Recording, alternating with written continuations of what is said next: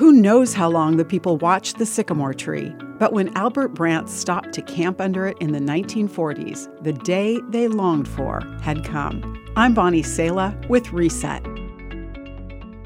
The gospel is for all. That's the message of the Bible.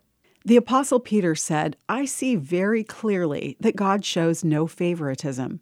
In every nation, he accepts those who fear him and do what is right."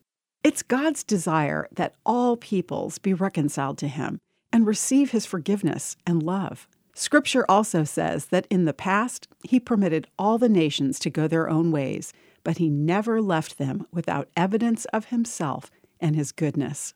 Missionary Don Richardson called these pieces of evidence redemptive analogies.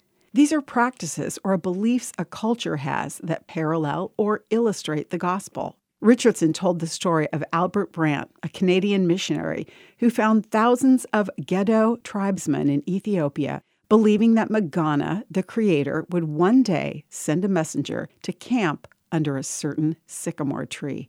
Magana was known as the supreme god, and the people believed they couldn't get close enough to him to offer sacrifices for their sins. Unsuspectingly, Albert Brandt camped under that tree, and an awesome response to the gospel began, bringing 250 churches to birth in less than 3 decades. Richardson said, "These breakthrough narratives can be multiplied by the hundreds from the history of missions."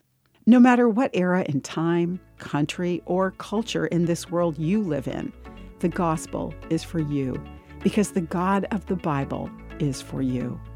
I'm Bonnie Sala with Reset. To hear this again, read or share this, or to find more resources like this, visit guidelines.org.